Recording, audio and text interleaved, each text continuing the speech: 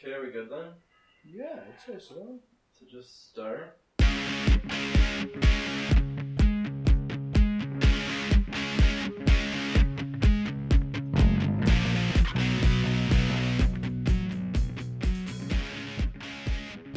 Okay. Hi, welcome to Bingeable.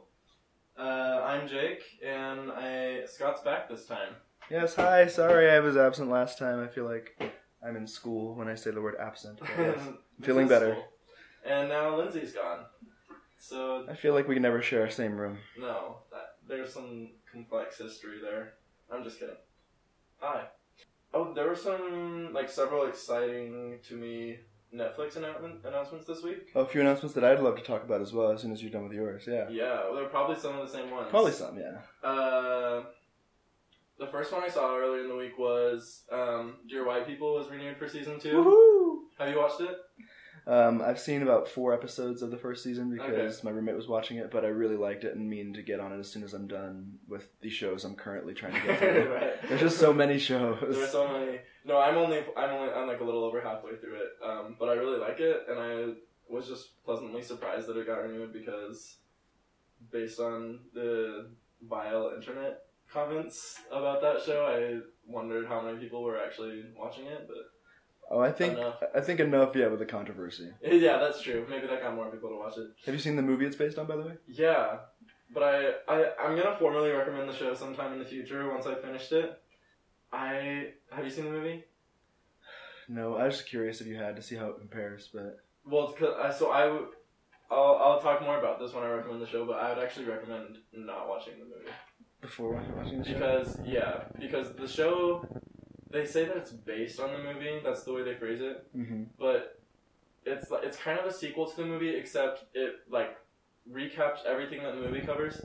But the part that was difficult for me is they have 1 or 2 cast members playing their characters from the movie in the TV show. Mm-hmm. But other than that, it's all recast, same characters, different actors, and that was just really hard for me to get past. Mm-hmm. But if that's not something that would bother you, then I guess the movie's worth watching beforehand. Anyway. So that I was excited about.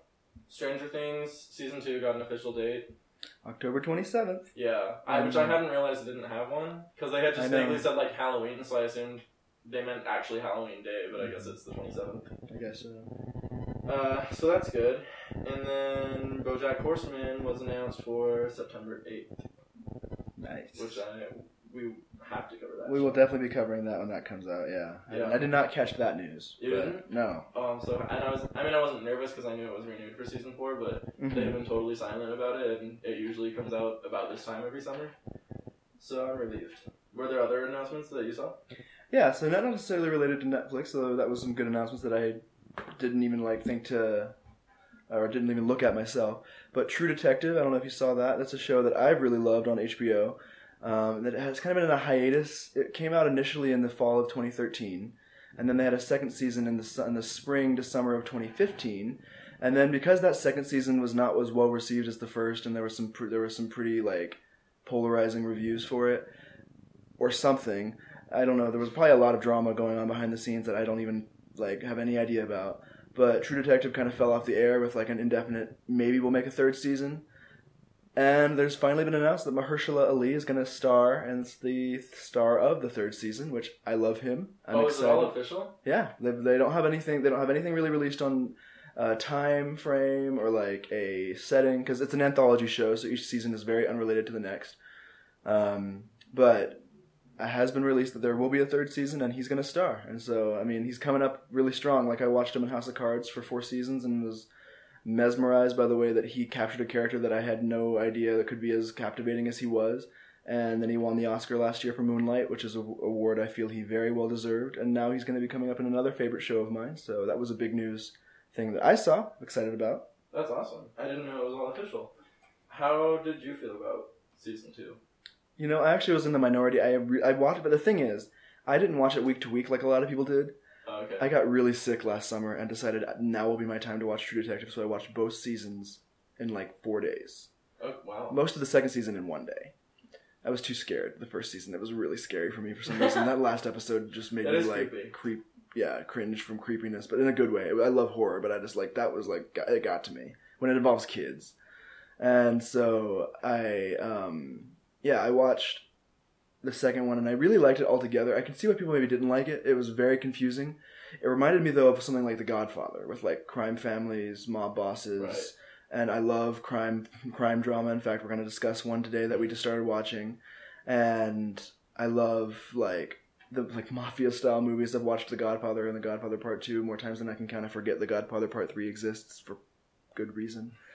But I really liked it, and I'm hoping that people will still come back to True Detective Season 3 after having seen that and give it another chance. I'm sure they will. I'm hoping, or I'm sure people miss it more now than they realize, but still.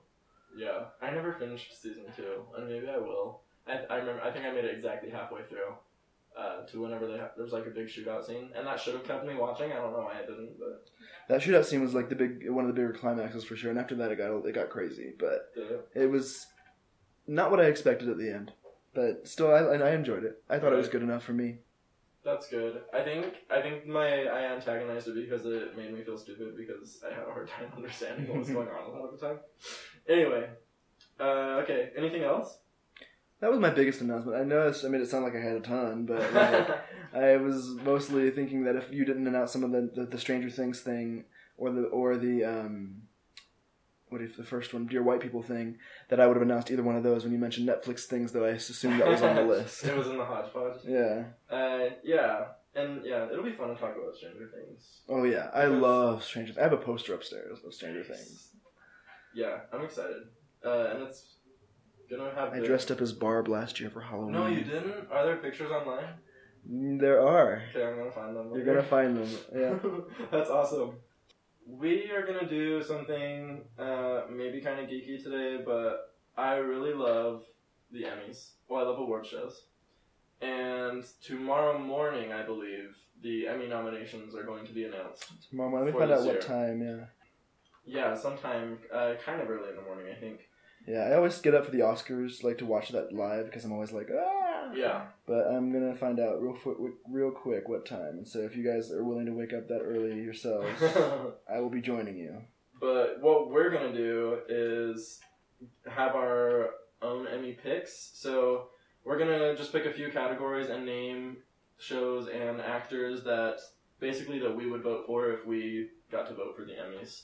These are not predictions. They're not things that we think will win. It's just that in our ideal world, what we want to win.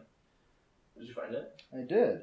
Apparently it's not as early as the Oscars one is, because the Oscars one, I think they always do it on Pacific time. 5 a.m. It's like 5 a.m. Yeah, it's like ridiculously early, but for the Emmys, it'll be at 11:30 a.m. Eastern time. And you can stream it on their Facebook page, as well as the Emmy Award website, and like ET and CBS News will have some highlight reels later on that day if you don't feel like watching it or can't watch it at that time. Great. We're just going to name some basic categories. I think we're going to do our favorite drama series, comedy series, and limited series, which includes like anthologies or mini-series that are just one and done thing. And then we're going to do one actor and one actress from each of those genres as well. And the actual Emmys are divided up into lead and supporting actors and actresses, but I thought that might get tedious for us to just highlight our favorite people, so I just ambiguously combined mine. Some of my actors and actresses are in lead roles and some are supporting, but oh well, right? That happens.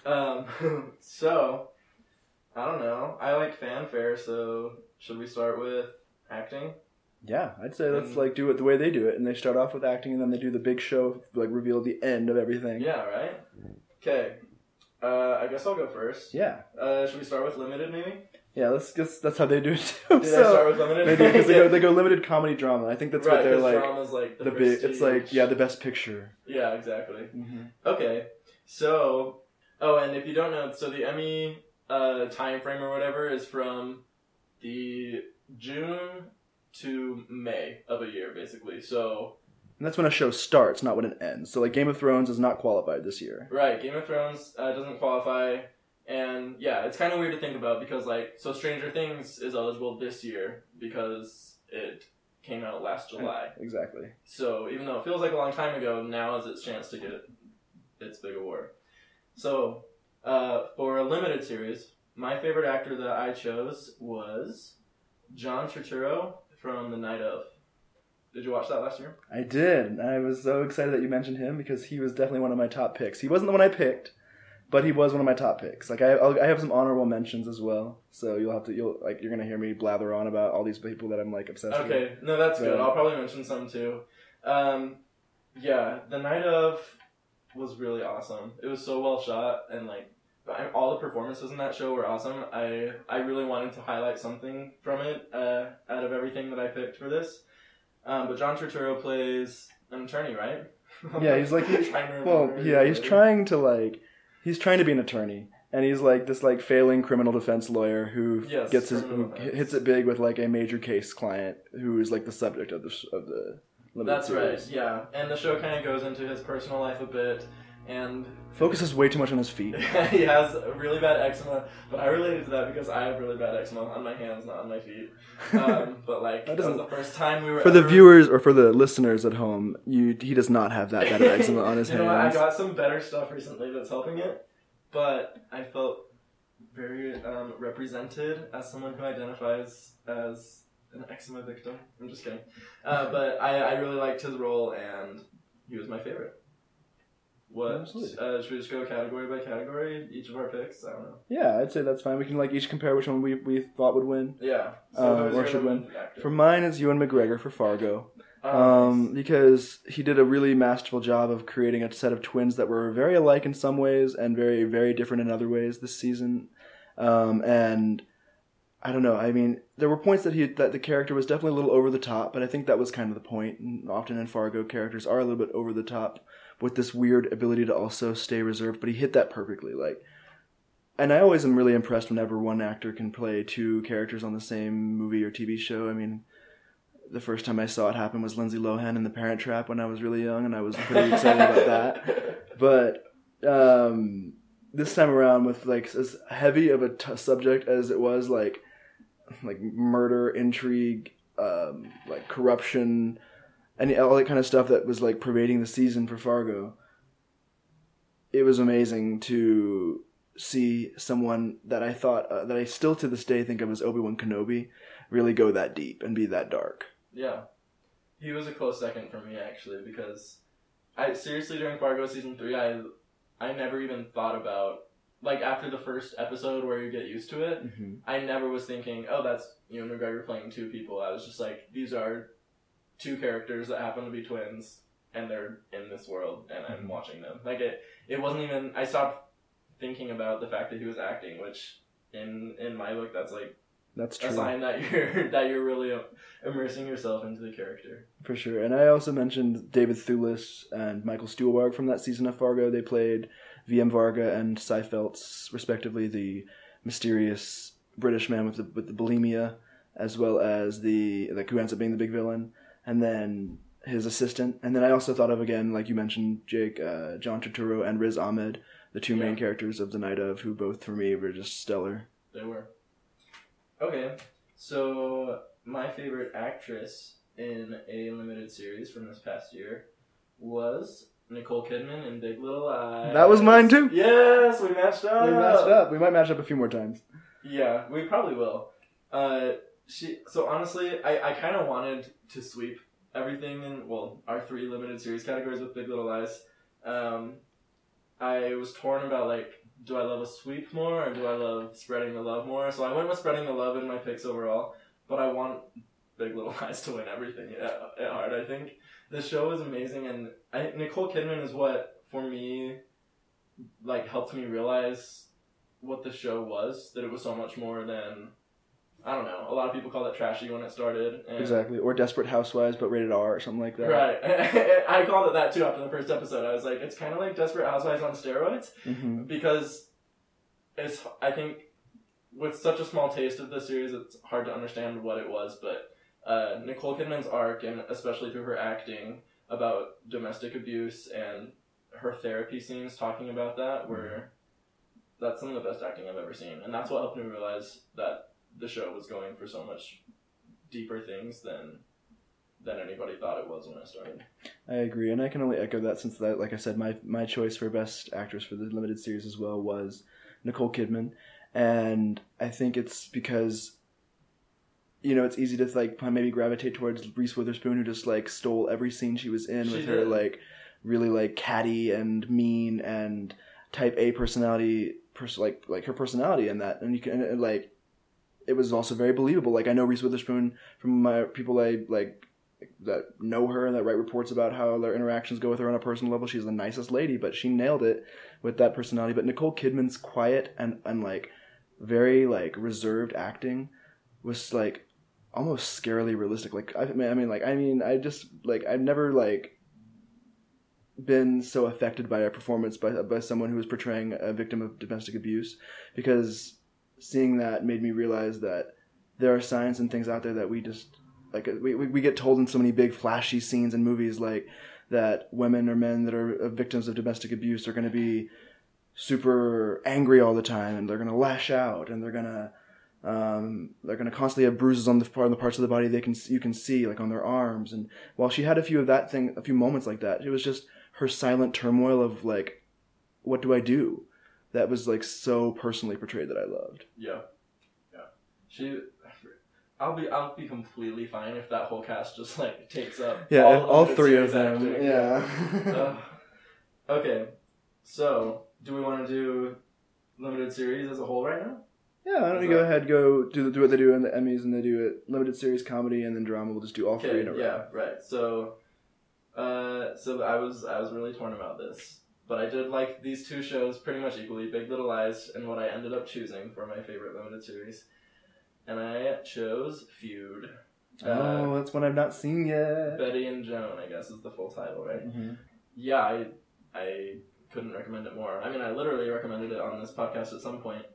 So, I mean, you can, if you've been listening, then you've already heard me describe what the show is about. But it's a new, well, this was the first season, an anthology series from Ryan Murphy, and it's incredible performances from Jessica Lange and Susan Sarandon, who portray Joan Crawford and Betty Davis, respectively. But the whole cast, with minor characters and everything, is incredible as well. And my favorite thing about this show is the setting. It takes place mostly through the 60s and 70s, and it was just a fully immersive experience. I never felt like I was looking at production value. I just felt like I was in those time periods.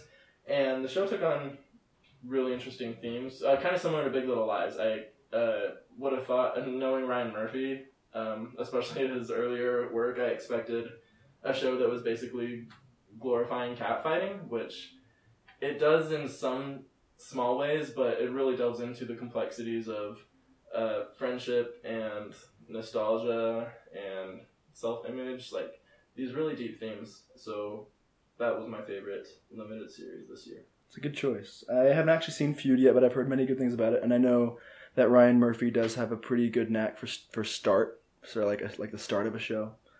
It usually fizzles out, and I hope it doesn't do it for Feud or American Crime Story. But a few of his other shows like Glee and American Horror Story, they have definitely been showing very strong signs of that. But I do want to talk about American Horror Story. I'll mention that. I'm going to say my favorite limited series was Big Little Lies. I could watch it many times over. And in fact, I already have watched it a few times through. And a few? Like 3? Like more than 2, yes. Oh my gosh. And it's only 7 episodes, so it's really not that long. But I watched it week to week when it came out, and I was just mesmerized by every episode as it came out. I loved that each episode closed with like almost like I'm pretty sure that every episode closes with like a back shot of one of the main women of the show. And I thought that is just so interesting that the final shot is all of them from the front. And so it just shows that they're taking control of their own lives. They're not like, and I don't know. And then for me, form, and I love Jean-Marc Vallée. His movies Wild and Dallas Buyers Club are 2 of my favorite of the last few years. And he directed every episode of this series as well. And you can see his style. He loves quick cut editing but he does it in a way that really works. And just the performances, I cannot talk enough. I already mentioned Nicole Kidman's, but Shailene Woodley and Reese Witherspoon just kill it. Alexander Skarsgård plays a really awesome, like a really like awful and scary character, but he does a really good job at making me believe that's really how he is. the kids whose names I'll never be able to remember, but the kids who did actually some pretty awesome acting in the few scenes they were in. The 6-year-old kids did some crazy child acting. It's true. The Shailene Woodley's son, it starts with the Ziggy. Ziggy. Yeah. The actor that plays him, I was just like, wow, he is handling some very tough lines, as well as Reese Witherspoon's curly-haired daughter, who was her young daughter. The music that's connoisseur. An adult in a child's body. It's almost eerie the way that she can act with confidence and stuff. Oh yeah. But yeah, that was my pick. So we're gonna, I guess, move on to comedy. And I can go first this time if you want. Oh yeah, sorry, I'm just dominating. No, you're good. No, I mean I was just thinking that we could switch off. But for me, so we're gonna start with the actress from comedy, and for me, my pick, it was a tough choice between two, but I'm gonna go for the far out and left field pick that probably won't win the Emmy because she's never been nominated before. But Constance Wu for Fresh Off the Boat. Nice. She plays the matriarch of the family that's the center of attention in the show, named Jessica Huang. And I swear, the show, I would have probably given up on it a lot sooner. I mentioned it as one of the first shows I ever recommended on here, but I would have given up on it probably after maybe partway through season 2, had it not been for the way that she just is so amazing in every episode. There's without fail, at least 4 or 5 times that she'll deliver a one-liner that I'll just die over. I can't I can't stop laughing. And what the best part about it is that it's just like somebody who I follow on Twitter. I'm not I don't follow many celebrities, but she's somebody who I feel is just a great person, and that a lot of what she says on the show is how she actually feels. So there's this element of realism. I don't know. I really like that. Sweet. That's on my list of shows to eventually watch. Okay, my favorite comedy actress. This will be her first year being eligible. Her show is new, and I really hope that she gets a nomination. But I chose Issa Rae from Insecure.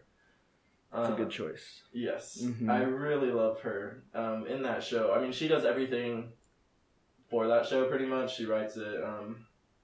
Maybe directed some episode, I'm not sure, but it's her thing, and I would love to see her get recognized for her work in the leading role. Mm-hmm. She plays kind of another version of herself. The character's name is Issa. I think she has a different last name, which is kind of the standard thing to do in comedy when you base it on yourself. Mm-hmm. But yeah, she does, she's very funny. I mean, this is a comedy category, right?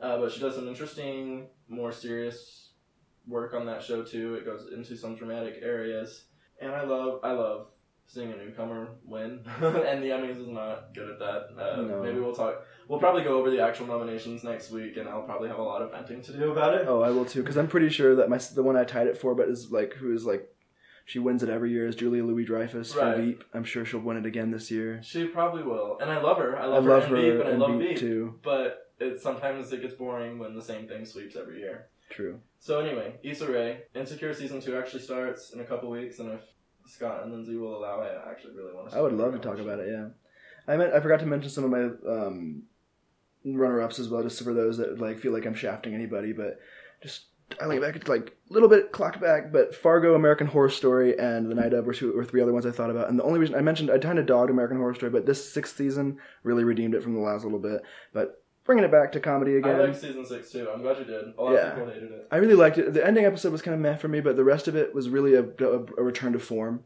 For it really actually scared me at times. The seasons 4 and 5, no, I was dragging. Yeah, Combination. Exactly. But season 6, it was definitely a cliche format with the docudrama, reenactment, found footage style way they filmed it. But it was really effective in a lot of other ways. I remember that I actually cowered behind my pillow while watching it a few points, which I never did in the other shows, other seasons. I know. I'm not even sure I could rewatch it because of the format. In retrospect, a lot of it's kind of canceled out by the way the show went. Mm-hmm. But as far as keeping me interested week by week and actually caring about what was going to happen on American Horror Story, this was the first season I did that in a long time. Really? But anyway, sidebar. Yeah, no, and I was going to say, and then my other sidebar, again, for my honorable mentions for comedy would be, again, Julia Louis-Dreyfus. Anna Chlumsky, I don't know how you pronounce her name, Chlumsky. Oh, yeah, I almost chose her too. Amy Brookheimer is one of my favorite characters. She just cracks me up every time. Issa Rae as well for Insecure was one of my runner-up. Zazie Beetz from Atlanta. I don't know if any of you watched that, but I'll be bringing that show up again. I have to watch that. Atlanta was one of my favorite shows this year, but Zazie plays one of the main women in the show named Vanessa. And then for our show, we recently discussed Glow, Alison Brie and Betty Gilpin and Sidel Noel, who play, I'm already losing their names in my head, but Ruth, and Ruth's best friend, who she was sleeping with, her husband, whose name is eluding. Debbie. I was going to say Betty, but that's her name in real life. And then Cherry. And then also wanting to also mention, just as a side note, Drew Barrymore from Santa Clarita Diet. Oh, nice. She did a great job this year on that show. And Glow is another tricky one where it came out right after the cutoff, so it won't be eligible till the next Emmys. And so I hope people don't forget about it. I hope so not either. It probably will be, though. Yeah. Yeah, I'm realizing this, like, in the past couple of years, that's why I didn't ever think about why summer is considered the bad season for TV, but it's kind of like, it's like January through March for movies, where all the movies going for awards release by the end of the year, and with Emmys, all the shows going for awards tend to release in the spring, so then in summer it's kind of slim pickings. Oh, yeah. But it's been an alright summer. Anyway, what are we on now? So our guest now, actor for comedy? Yeah. Are you going I'm going to say. And so I just brought it up, but I'm going to bring it up again. Donald Glover for Atlanta is who I chose for the winner. He plays Ern Marks, and again, Atlanta is a show I've watched now like 3 times through. And he also is the one, I believe, kind of like in the way that Issa Rae is for Insecure, but like for less autobiographical. Like Donald Glover said that the show is based on a lot of his life, but you can hear his like just his form of comedy in there. Like I don't know if any of you out there are Community fans, but like this show is not for Community fans necessarily. Like it's not the same kind of humor, but you can hear Donald Glover's charm and his wit, and he's very funny. And in the whole season, like what really killed it for me was not necessarily how funny he was, but how on point he was. Like there were times where he would like, where some of the things he wrote on there were just like, this is like real.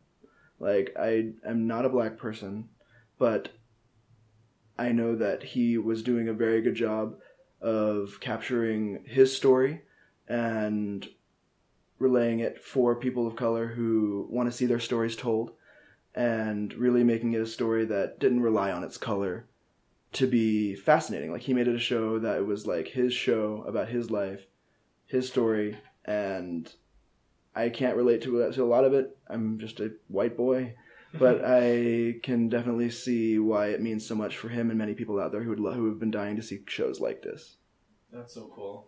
I wake up sad every morning about how I haven't watched Atlanta yet, and I really have to. I'm sure it'll be on Hulu soon, or something.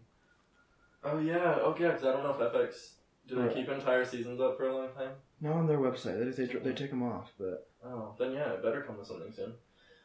Okay, my favorite comedy actor is probably considered a guest star in the show that he is on, but I really loved his performances that he did give on the show this past year, and that is Paul W. Downs in Broad City. He plays a trainer named Trey. The character is kind of a satire on like the, I don't know, gym rat, happy-go-lucky, mega positive lifestyle.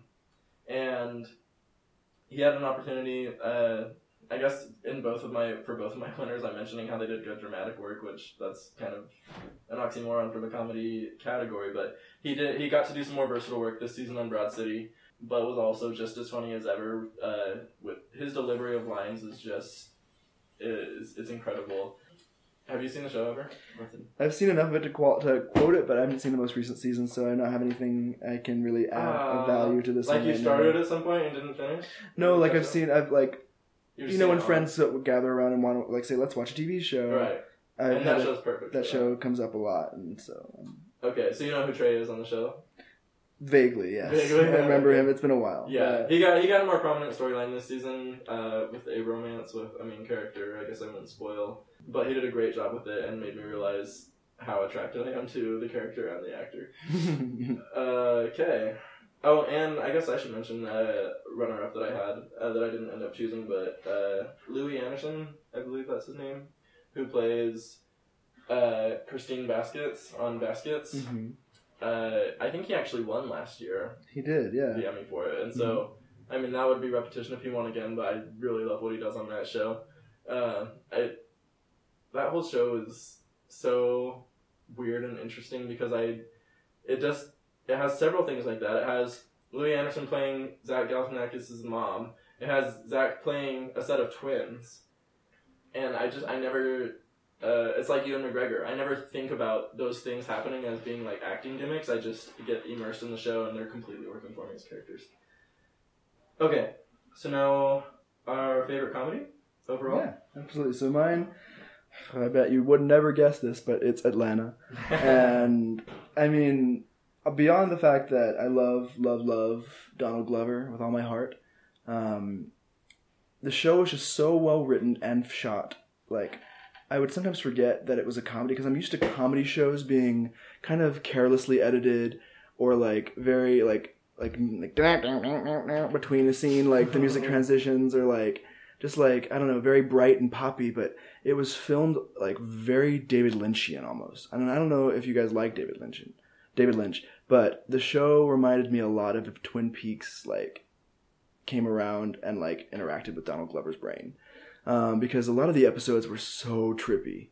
Like there was an episode that was like completely unrelated to the storyline thus far, which revolves around Earn, Donald Glover's character, wanting to help his cousin, I believe, or maybe his brother, become a big-time rapper and kind of partially succeeding in part.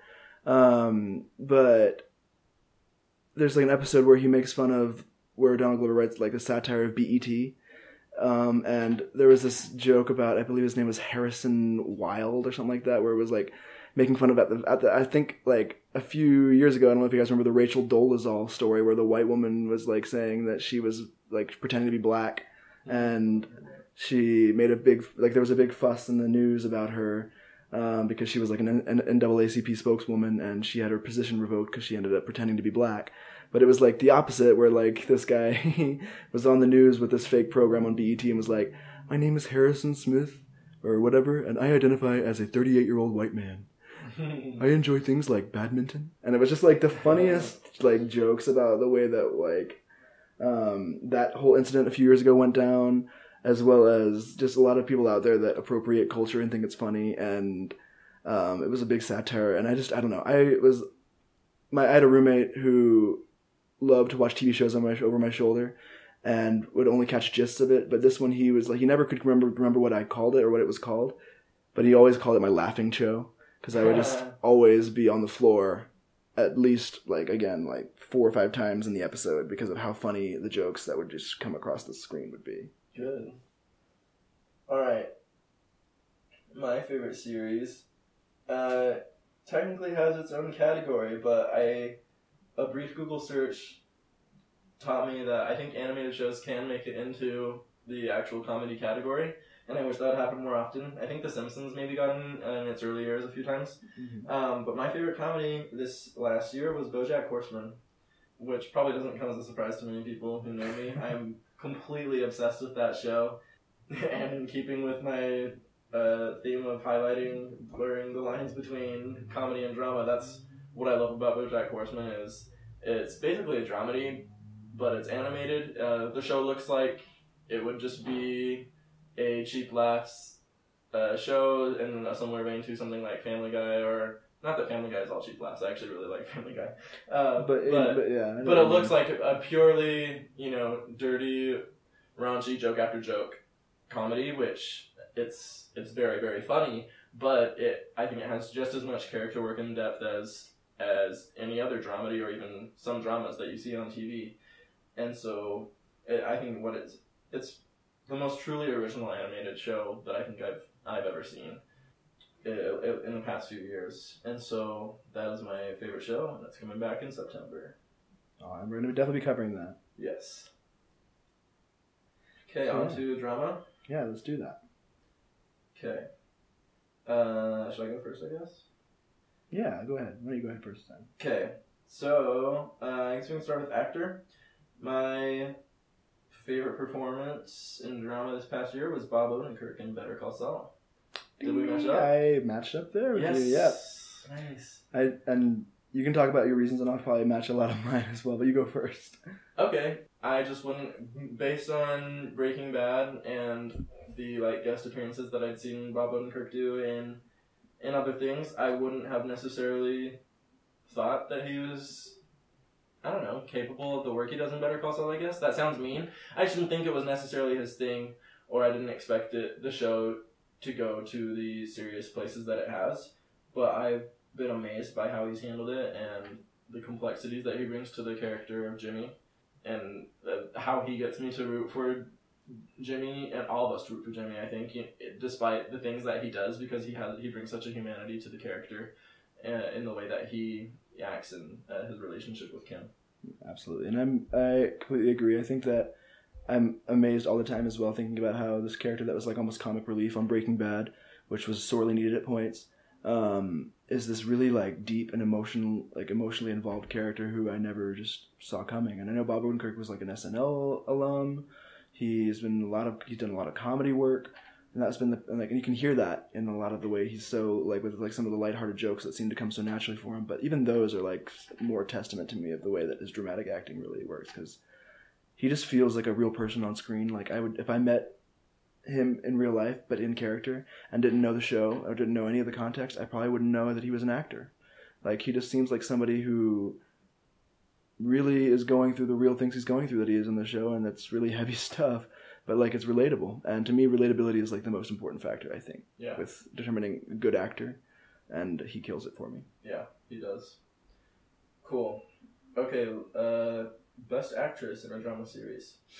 So I was really, really torn about this one. I wanted to pick Carrie Coon for The Leftovers, but in favor of spreading the love, and I wanted to highlight this particular show, and I loved the female lead's performance, so I'm going to go with Elizabeth Moss in The Handmaid's Tale. So incredible, and we're going to talk a ton about this show in a minute, probably.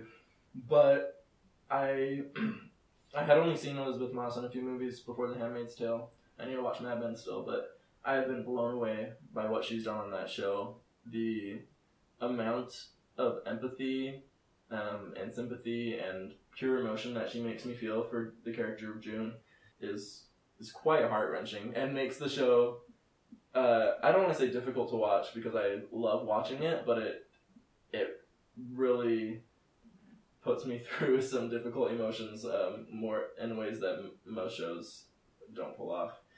And the depth, the emotions on her face when they have those extreme close-ups, it's hardcore. That's some good acting, and I hope she gets some recognition for it. Oh, absolutely. And it's funny that you mentioned that, because if you hadn't been spreading the love this time and the few times before, we probably would have had almost exactly calibrated winners for almost everything. Really? Because my first place was Carrie Coon for The Leftovers. Nice. I finally finished the third season the other day, and the last episode killed it for her. She was one of my favorite characters this season on Fargo as well. But I've never cried as much at silence as I have when watching Carrie Coon's performances on The Leftovers. For those who don't really know the show, it's not about food. It's about people we'll probably talk a bit more about it coming up here in just a second too. But it's about people dealing with the aftermath of 2% of the world's population mysteriously vanishing one day without reason. And Carrie Coon's character, Nora, is one of the most affected people by that tragedy, mystery, whatever you want to call it. And her is a real big meditation for me, and perfectly toned, perfect, every kind of note that she needed to hit as a character that was dealing with loss. Again, there's an episode in the second season where I cried and I cried and I cried, and I haven't cried at TV shows in a long time, but it was only because of the way that she just looked at the camera when she was having a really traumatic moment. And when an actor can just elicit emotion in me, that's just nah. Just without even saying anything. She had. I hope she gets recognized. I'm just hoping for at least a nomination for her this year. Yeah, because The Leftovers has been ignored every year. Yeah. But this year they timed it so that their season was right in the prime time of Emmy noticing. It has the Game of Thrones slot, so it has the Game of Thrones slot, and it has a 98 on Metacritic for the That's season, so which high is for Metacritic. super high. And so I'm hoping that this year it will finally get the love it deserves. And we'll go on with that with the show itself. I'll talk about that. But Okay, well, yeah, should we just go ahead and spill the beans then? Because I think we both have it for our best drama series. Is that what you're implying? Yep, I'm saying that too. Yes, The Leftovers. I recommended the show last week, so I tried to convey how I feel about it last week. But I agree with everything Scott just said about Carrie Coon's performance and the show as a whole. It's unlike anything else I've ever seen in all of the best ways. You have to watch it if you like anything at all, you have to watch it. Yeah, I was reading an article today about how even if all of the best drama nominations from last year are nominated again this year, because of certain eligibility things, like with Game of Thrones and a couple other shows that ended, there's going to be at least 3 slots where even if everything nominated before comes back, there are 3 slots that are wide open. Mm-hmm. So I'm really rooting for The Leftovers. I'm not too hopeful just because of what I think about Emmy voters. I don't know, but yeah.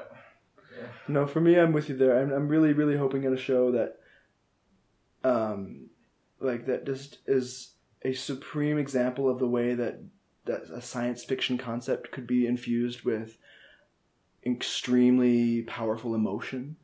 And like a sci-fi in general is a genre that many like awards ceremonies at least love to push aside, unless it has to do with visual effects. But this show is more drama than sci-fi to me. Like the experience, the event that creates the catalyst for the drama is very rarely like mentioned by name throughout the entire show. It's just kind of a thing that happened and everyone is dealing with it, and there's so many episodes that are focused on single characters that you're just like, and how they feel about it and how it affected their lives. It's just like crazy. It's such a difficult show to describe. It really is. Because you say it's about people dealing with how 2% of the world's population disappeared. Mm-hmm. But I say that and then I'm like, I know what is going into people's heads right now, what kind of show they're imagining, and I just want to tell them, like, erase that, because that's not the show that it is. You can't imagine what kind of show it is unless you see it. Don't go into it thinking that because it's by Damon Lindelof that it's anything like Lost, because it is not like Lost. No. Like, it's got similar, like, elements to Lost. You can, like, the mystery, the unexplained phenomena that come around and sometimes get answers and sometimes don't. And also there's some, like, flashback and kind of, like, elements that are used in occasional episodes, but really that's the only comparison I can draw between Lost and The Leftovers. And it's just a show that if you really want to feel something, you gotta watch it. Yeah. And I also just wanted to bring up a few of my honorable mentions that I didn't mention before. I kind of got off track with those since I felt like I was talking too much, but I'd love to just really briefly mention as well that Elizabeth Moss was my second choice. I mentioned that, but I also, this season of Orange is the New Black, Danielle Brooks, who plays Tasty, her character was the redeeming quality of that whole season for me. It was just, which wasn't my favorite season of Orange is the New Black, but her character made me really, again, like, remember her roots, or made me remember how important, like, the original cast was, because there's so many new characters, or so many characters that were just kind of in the background before in the beginning of the show. But the core of the show, in my opinion, in my experience watching it, is people trying to still be people when they're told that they're not allowed to be. Yeah. And Danielle Brooks bringing the life to that character Tasty, who has so much like life and is so vivacious up into the end of season 4 because of what happened, and then get some of that life back, but mostly just in a concentrated and deserved anger. It's just like she nailed that, like that quiet and loud anger, right when it needed to be quiet, right when it needed to be loud. Just let us see that she wasn't like a one-note character, and that just was amazing. As well as Thandie Newton from Westworld. We haven't really talked about Westworld. Oh, yeah. But Thandie Newton's character in Westworld was, Yeah, I thought about her too, actually. Mm-hmm. And she... I'm not sure. She's probably considered supporting for the She might be Emmys, supporting, yeah. So I hope she gets a spot, because I think she deserves it 100%. She was my favorite thing about that show. Oh, mine too. Cool. So those are our Emmy picks, if we were voters. And probably by the time you hear this, actually, the actual nominations will be out, and we'll talk about those next week. So, should we talk about The Handmaid's Tale? Yeah, let's do it. Okay. So Lindsay and I talked about the first half of the season, this first season of The Handmaid's Tale last week. Mm-hmm. So now we're going to talk about the remainder of the season. But Scott wasn't there last week, so I want to hear, what are your just general thoughts on The Handmaid's Tale? Yeah, so just, I guess, some brief, because I know you guys talked about it already, but I felt like it was a show that just improved upon the book. Like, I've read, it was one of those books that you get assigned in elementary school, not that, in high school. Really? Oh, yeah, no. I had never even heard of the book until I heard of the series. Oh, yeah, it's one of those books that I got assigned in high school. I'd heard of many times over. But didn't really read because I was so bad at reading books in high school. But from what I remember in our discussions of it, from what I remember in, just about what, like, just the general, like, buzz that would go on about it, even now as the shows come out, it's really faithful. But not just faithful, it improves upon the material. And that's really a cool thing to see in a show. It's not the most important thing, but it is something that I feel like is really effective in this particular case because it takes very strong source material and makes it even stronger. Yeah, just the leftovers. Exactly, yeah. The Leftovers, the book, is, I've heard, not the greatest, but it's all right. It's okay. Yeah. Okay, yeah. You know better than I did then. But what the series does with that material is just phenomenal, out of this world. And so it sounds like the same thing with The Handmaid's Tale. Yeah, from my understanding at least. Like, again, I didn't read it fully, but I knew what the basic storyline was going to be. I didn't know how it would end. We never talked about that because, I guess the teacher wanted to preserve spoilers, so I glad for her. I didn't have to have it spoiled for me. But I was just really blown away by first of all how, like, poignant it felt, and also how visually stunning it was. Like, so stunning. The color scheme was at points really washed out, but it was on purpose, I think, because it was trying to depict, like, the washed out way that the black and white society that it was being made out to be. Like, these people were good, these people were bad, and then the red of the handmaid's dresses was just like, I don't know, it was so the perfect costume design choice, perfect color choices, and like palette and cinematography. I can go into some specific details when we talk about the second half here because I don't want to like. I listened to your guys' podcast or to our podcast last week, so I know we already talked about for the first 5, but I'd rather talk about specifics of the second half here while we're here. Okay, cool. Yeah, Lindsay, if she listens to this, there's probably so many things last week that I can see now in retrospect that like she was probably like, you have no idea. Things that I was mentioning, like, because she had seen it all the way through. She had seen it all, yeah, and so I was just innocently like, yeah, I kind of think Moira's alive. Like, I really hope she is, and I thought she was dead. Yeah. I had to believe Janine. Right, I did too. Yeah, because I had done my homework before. I just got really sick. I waited until like recently to finish the second half. Right. Yeah, which I'm trying to remember what Janine even said. Like, did she just straight up say she was dead? Yeah, she just kind of looks around when June Offred says, like when she's like mentions her name by name because she notices she's not there in the like circle anymore of handmaids or something, and then Janine's just like, oh yeah, she's dead. Right. I don't know how I feel about that in retrospect. Maybe that's a little cheap to fake us out like that, but I guess it wasn't that long before they revealed that Moira was alive anyway. Yeah. So I really loved throughout this second half how like sassy, I guess, June became, just with the way she started talking to the Waterfords and to other people, really. Like, I loved when the episode when the Mexican ambassador comes over and Mrs. Waterford is like making sure June's all ready and asking her dress is all set, and June says something like, well, yeah, red's my color, and just like stares at Mrs. Waterford and stuff like that all throughout the second half was like, I was like clapping my hands a lot because I was so satisfied to see June just mouth people who had treated her so badly. Mm-hmm. And that whole Mexican ambassador episode freaked me out. Like, oh yeah, when she directly asks June, like how like did you choose this? Are you happy? Yeah. I was in physical pain by how much I wanted her to just start screaming. Because what would they have done? You know, that's what I thought about throughout this entire show is, if somebody did this escape attempt right now, what would happen, you know? Because would they pull her out of the room kicking and screaming in front of those important visitors? Like, I don't know that they would have. If she had been like, I'm here against my will, please help me. Yeah, no, that episode just drove me crazy too because at the very end when her assistant was like, "Hey, I know your husband's alive," I was like, he's faking her out. Did Like you I think can't. so? I thought so. I was like at first because I was like, I can't believe that people had to actually watch this show episode by episode because I would have died. Like the suspense and the way that almost every episode ended on a pretty cliffhangery or like open-ended question of some kind was just like too much for me. It was like coming to the end of a chapter of the book, and if I had read the book, and being like, I gotta stop now. Right. Like that. Then the next chapters didn't exist. Like it was just like. So like I'm glad I got to watch it all at once because I was just like dying to know every time what happened next. Yeah. So speaking of Luke, what did you think of his kind of bottle episode?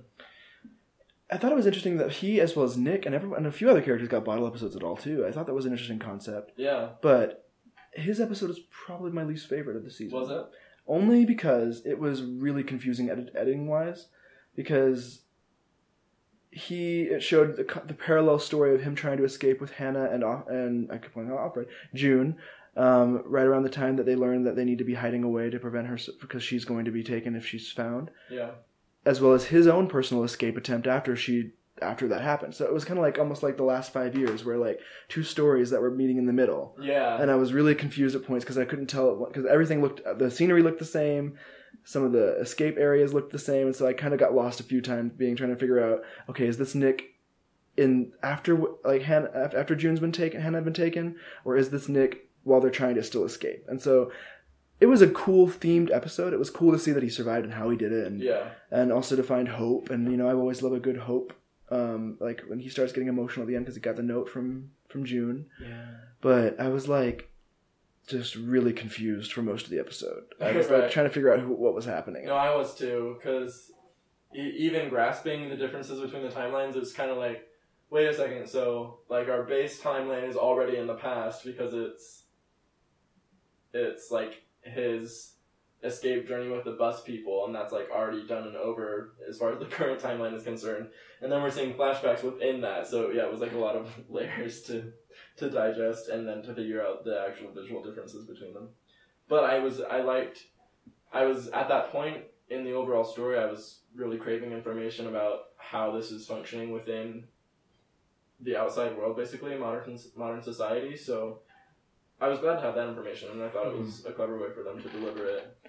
Absolutely. And I think one of the coolest things as well was how, like, again, going back to the fact that it was pretty faithful to the novel, they didn't try to like make their own ending. I know they're making a second season, which is coming out, I think, sometime in 2018, maybe 2019, I don't know. But they ended it the way the book ends. I looked it up afterwards to find out. Yeah, Lindsay mentioned that too. Yeah, so that's interesting. That's more interesting to me that the book ends that way. Exactly, very ambiguously and just like. So, what do you think is going to happen? Like, because let's review what actually happens. Because first of all, I was completely mesmerized and in love during the sequence where all the handmaids refused to kill Janine.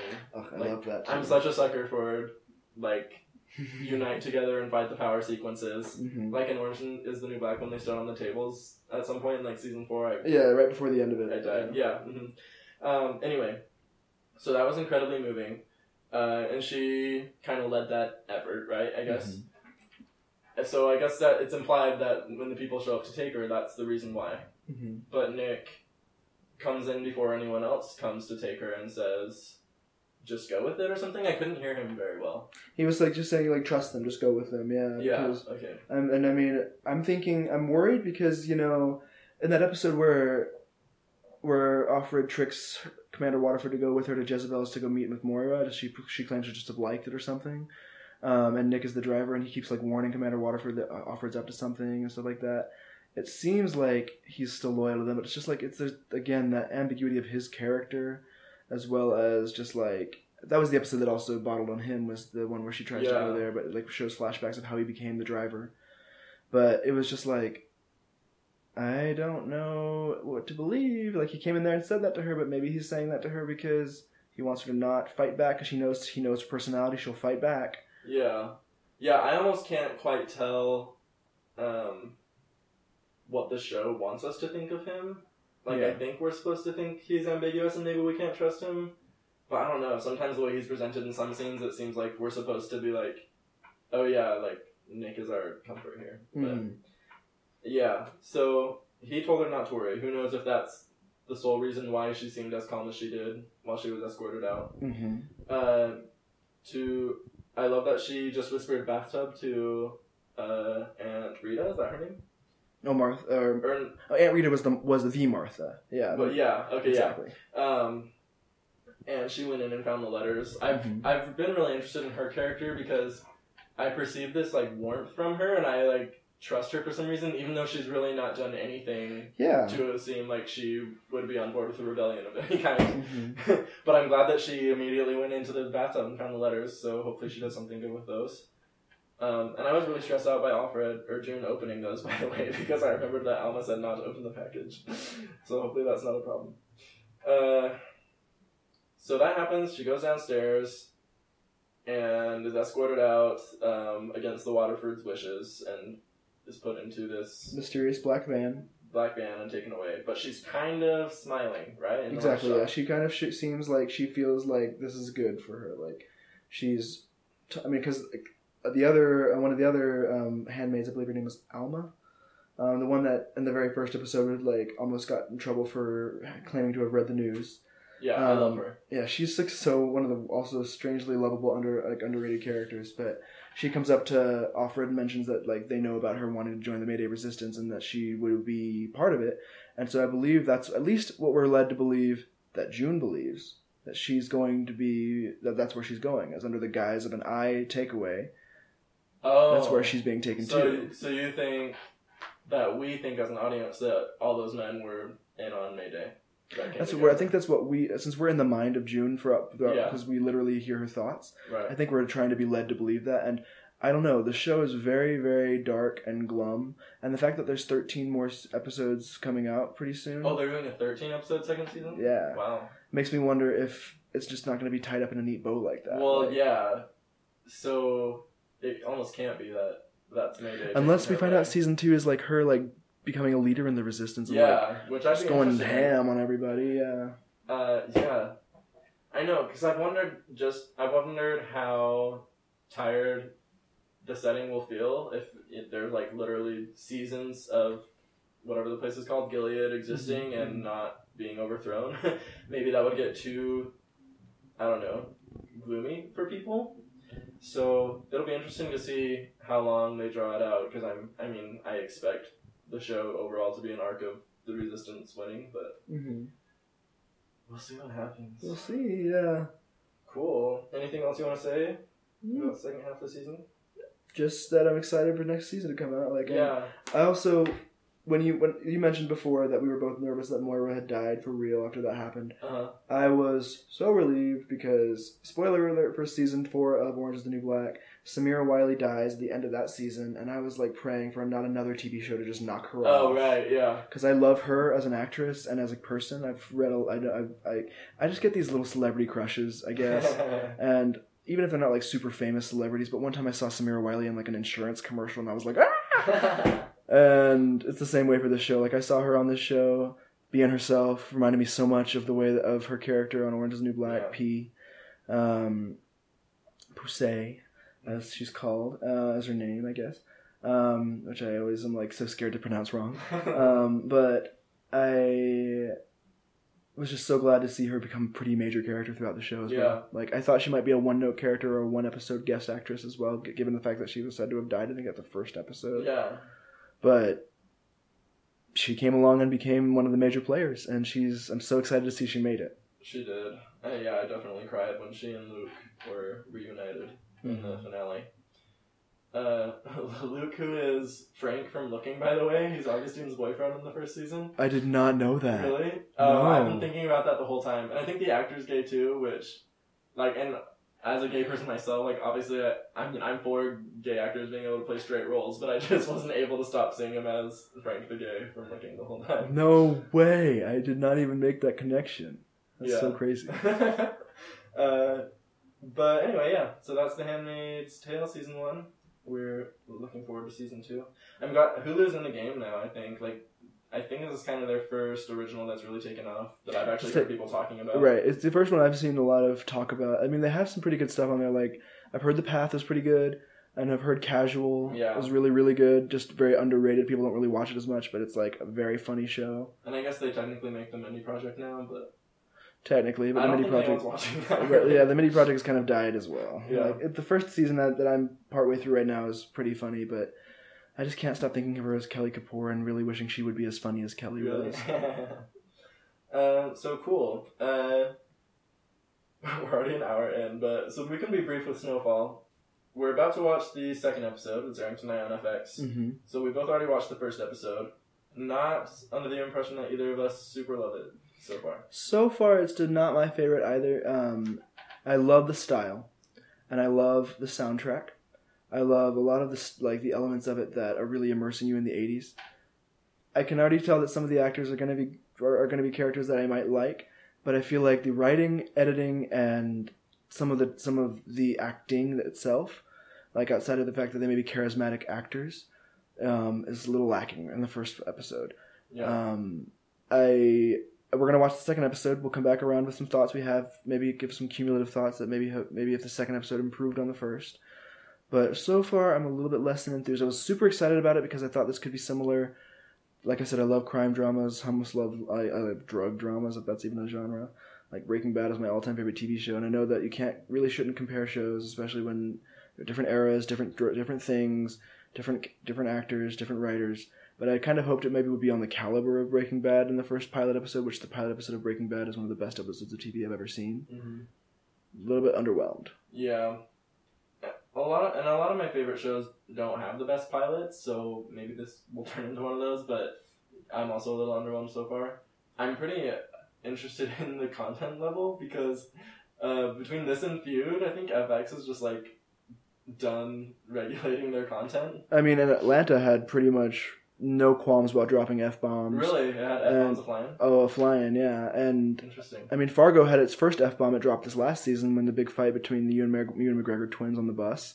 Oh, that's right. It was the first time that show had ever done anything above shit. But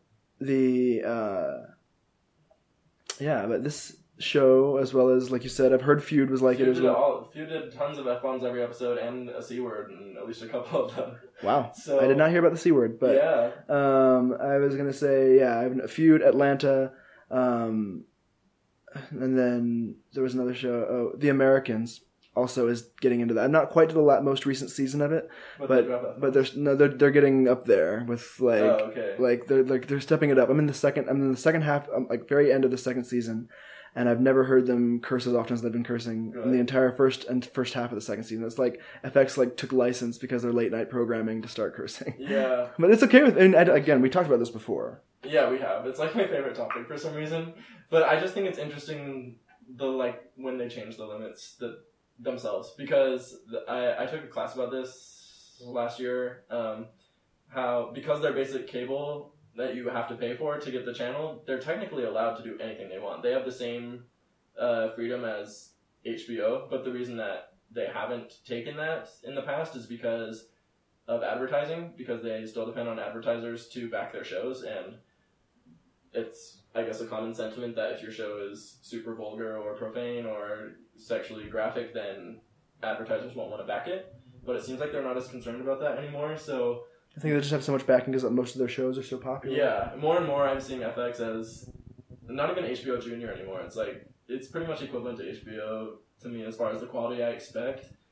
Maybe even surpassing HBO. I think there are more FX shows that I love now more than HBO. But this is all relevant because that's kind of a reason that Snowfall was interesting to me, is because FX is becoming a network where the network itself is intrigued for me to see a show. Even though I know that networks don't develop shows, they pick them up when they're already being developed by someone else. But I agree. They make good projects. Yeah, I think FX is one of those shows. I was actually thinking this right before we started recording. I was like, I'm getting to the point where HBO and FX are two channels that I can always trust to produce at least decent content that I will be willing to watch. Yeah. Because while Snowfall is not my favorite, in the first episode, it could get better. But there's so many other FX shows that we've mentioned today: Basket, The Americans, Fargo, Legion, I believe is an FX show, and I loved that show. Mm-hmm. All shows that just are so high quality that deserve to be that could be an HBO show. Yeah, exactly. AMC is actually pretty up there too as well, I'd say. They make some quality shows too. But definitely FX, definitely HBO, most of the time AMC. Yeah.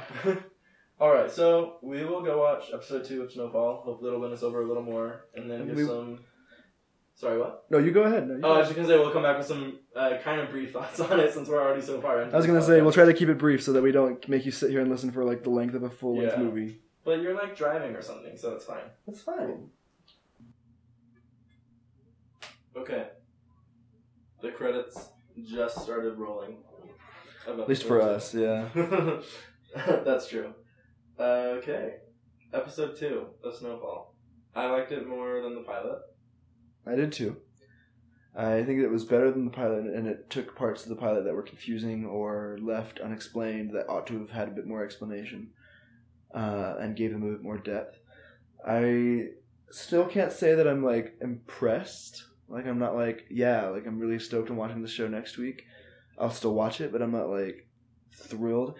The reason being still is that I feel like a lot of what's happening that isn't being explained very clearly still is happening way too fast. And just, like, I don't know how they're going to keep it going. Yeah.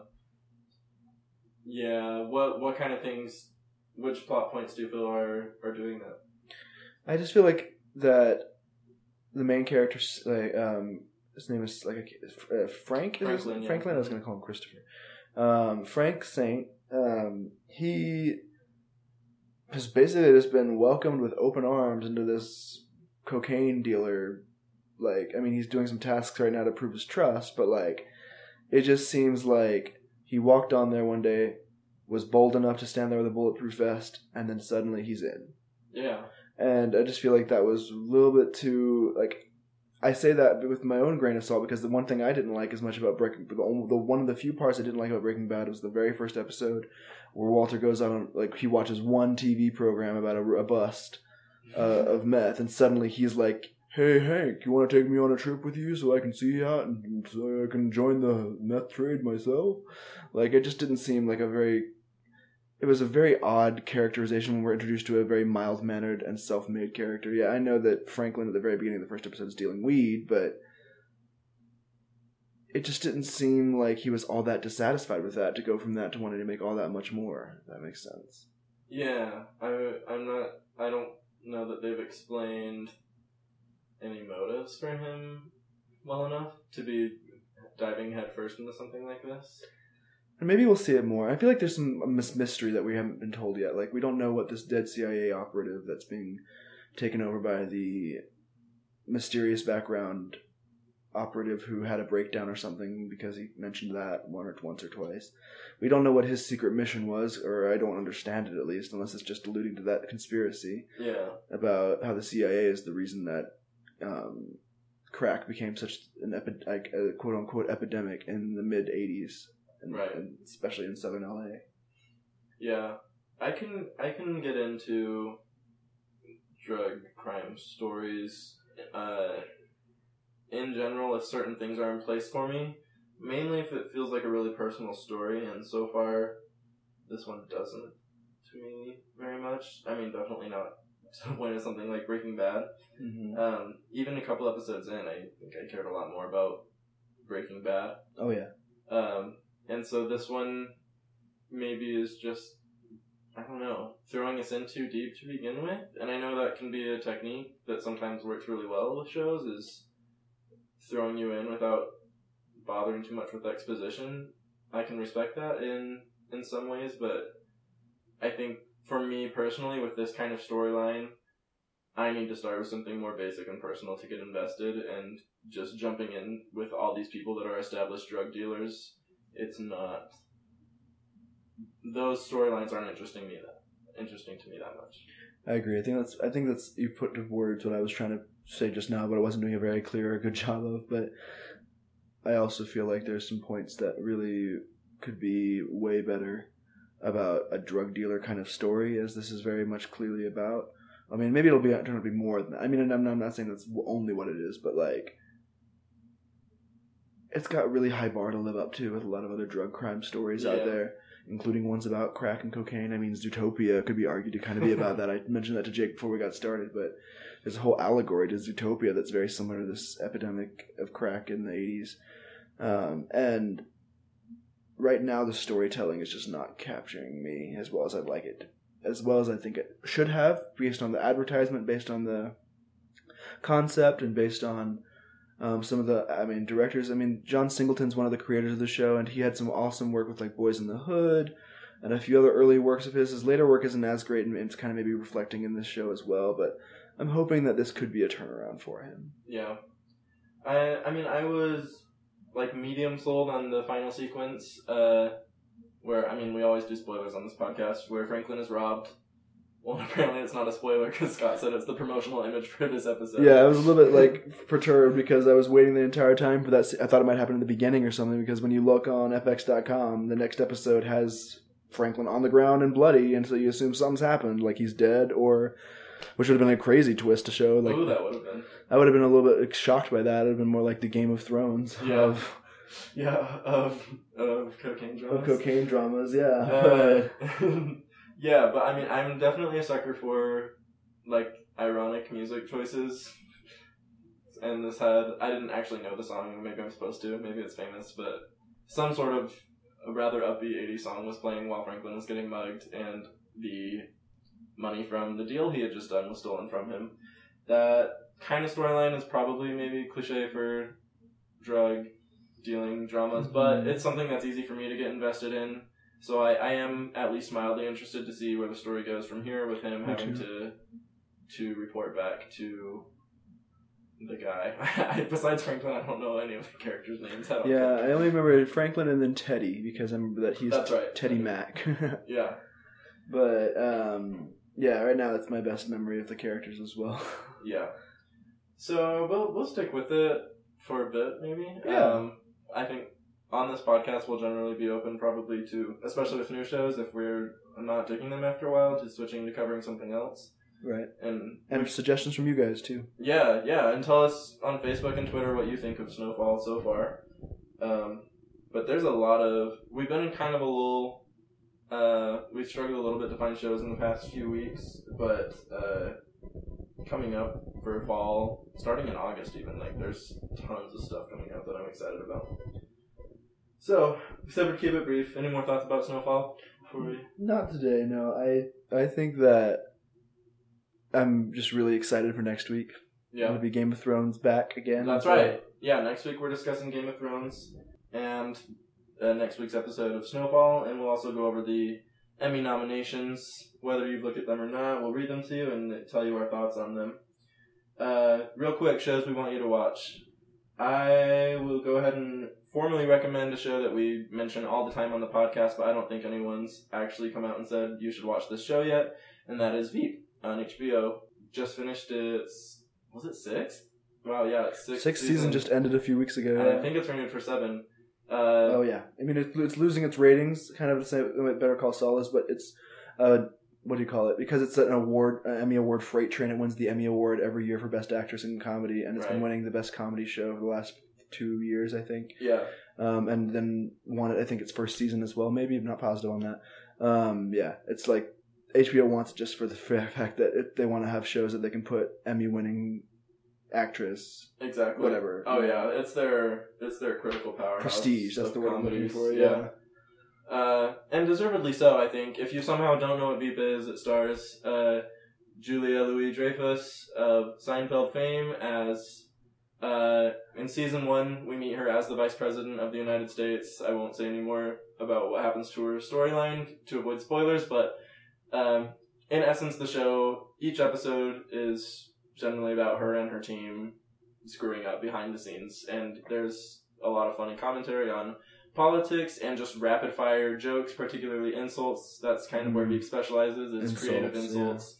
Yeah. The characters are brutal and ruthless to each other, so if you like mean humor, then this show will be right up your alley, and I'm sure you've seen it by now if you like mean humor anyway, because it's the modern bar for mean humor, and I love it. Yeah, I've got lots of great insults up my sleeve just because of the show, and it's also so funny to just watch someone who's like, Julia said it on her own, like Emmy Award like speech last year, but she's like, it's crazy that a TV show that was meant to be satire is becoming more reality, and you find out that her ego in that show is so similar to some egos we see in modern politics. Yes. At least in public spheres. Like, hers is more private. We don't see it as often. But a show I can recommend for sure. I don't know if it's already been recommended either, but in the vein of drug dramas that I love so much, Narcos. I don't know if it's a Netflix original. It's kind of a docudrama. Uses a lot of original footage from the Pablo Escobar case. But it's out for this. Its second season is out, and it's renewed for 3 more seasons. I'm not sure where they'll really go, because I was pretty sure it was following the story of Pablo Escobar, and by the end of the first season, it comes close to wrapping up that story. But I'm guessing it'll probably expand on it, or it'll maybe become less based in reality. Don't know. But it was a solidly made, produced show about the drug trade in Colombia and other parts of South America, and the I believe. Also, same time frame as Snowfall, mid-1980s. That's probably what kind of spurred on the Snowfall craze as well, with a huge influx of coke from South America into the United States by popular demand. And so, yeah, it's really well made. It's got some, for those Game of Thrones fans, Oberyn Martell, Pedro Pascal plays a main character in it, and I loved him in the 4th season, and I liked seeing him as another character in this season, or in this show, I mean. And I believe the 3rd season is renewed to be coming out here pretty soon. It comes out usually every August. So look forward to that. And yeah. I had no idea that Netflix had invested so far into that show's future. 3 more seasons? As far as I've been aware, yeah. I read that online somewhere. Because I think the first season especially was really successful. Like, it was really talked about. Okay. And really and highly watched. But then, yeah, I mean, they may have overinvested. Don't know. We'll see. Yeah. But, because I don't hear about it that much. Every time I see something about it online, it's positive. But as far as, like, people talking about it all the time and saying you have to see this, I don't hear that much about it. So, but but for a show that I hear great things about, I'm in full support of it getting lots of seasons. So I hope it lives it out. Yeah, me too. Cool. Anything else, or are we done? Yeah, I think that's it for me today. I mean, like I said, look forward next week to Game of Thrones, more on Snowfall, and Emmy nominations come out tomorrow morning sometime, like we said, and so we'll probably discuss what we feel about those. Be angry, be happy, maybe be shocked. Probably a lot of anger, but I would love a pleasant leftovers surprise. Oh, I would love one too. So cool. Find us on Facebook if you haven't already. Bingeable Podcast. I think that's actually a surprisingly unique phrase, so it should be easy to find. At BingeableCast on Twitter. And if you haven't already, you can subscribe to us on iTunes. You know, the usual podcast stuff. Rating and reviewing helps us become more visible, so we'd always appreciate that. Thank you for listening this long. See you next week. See ya.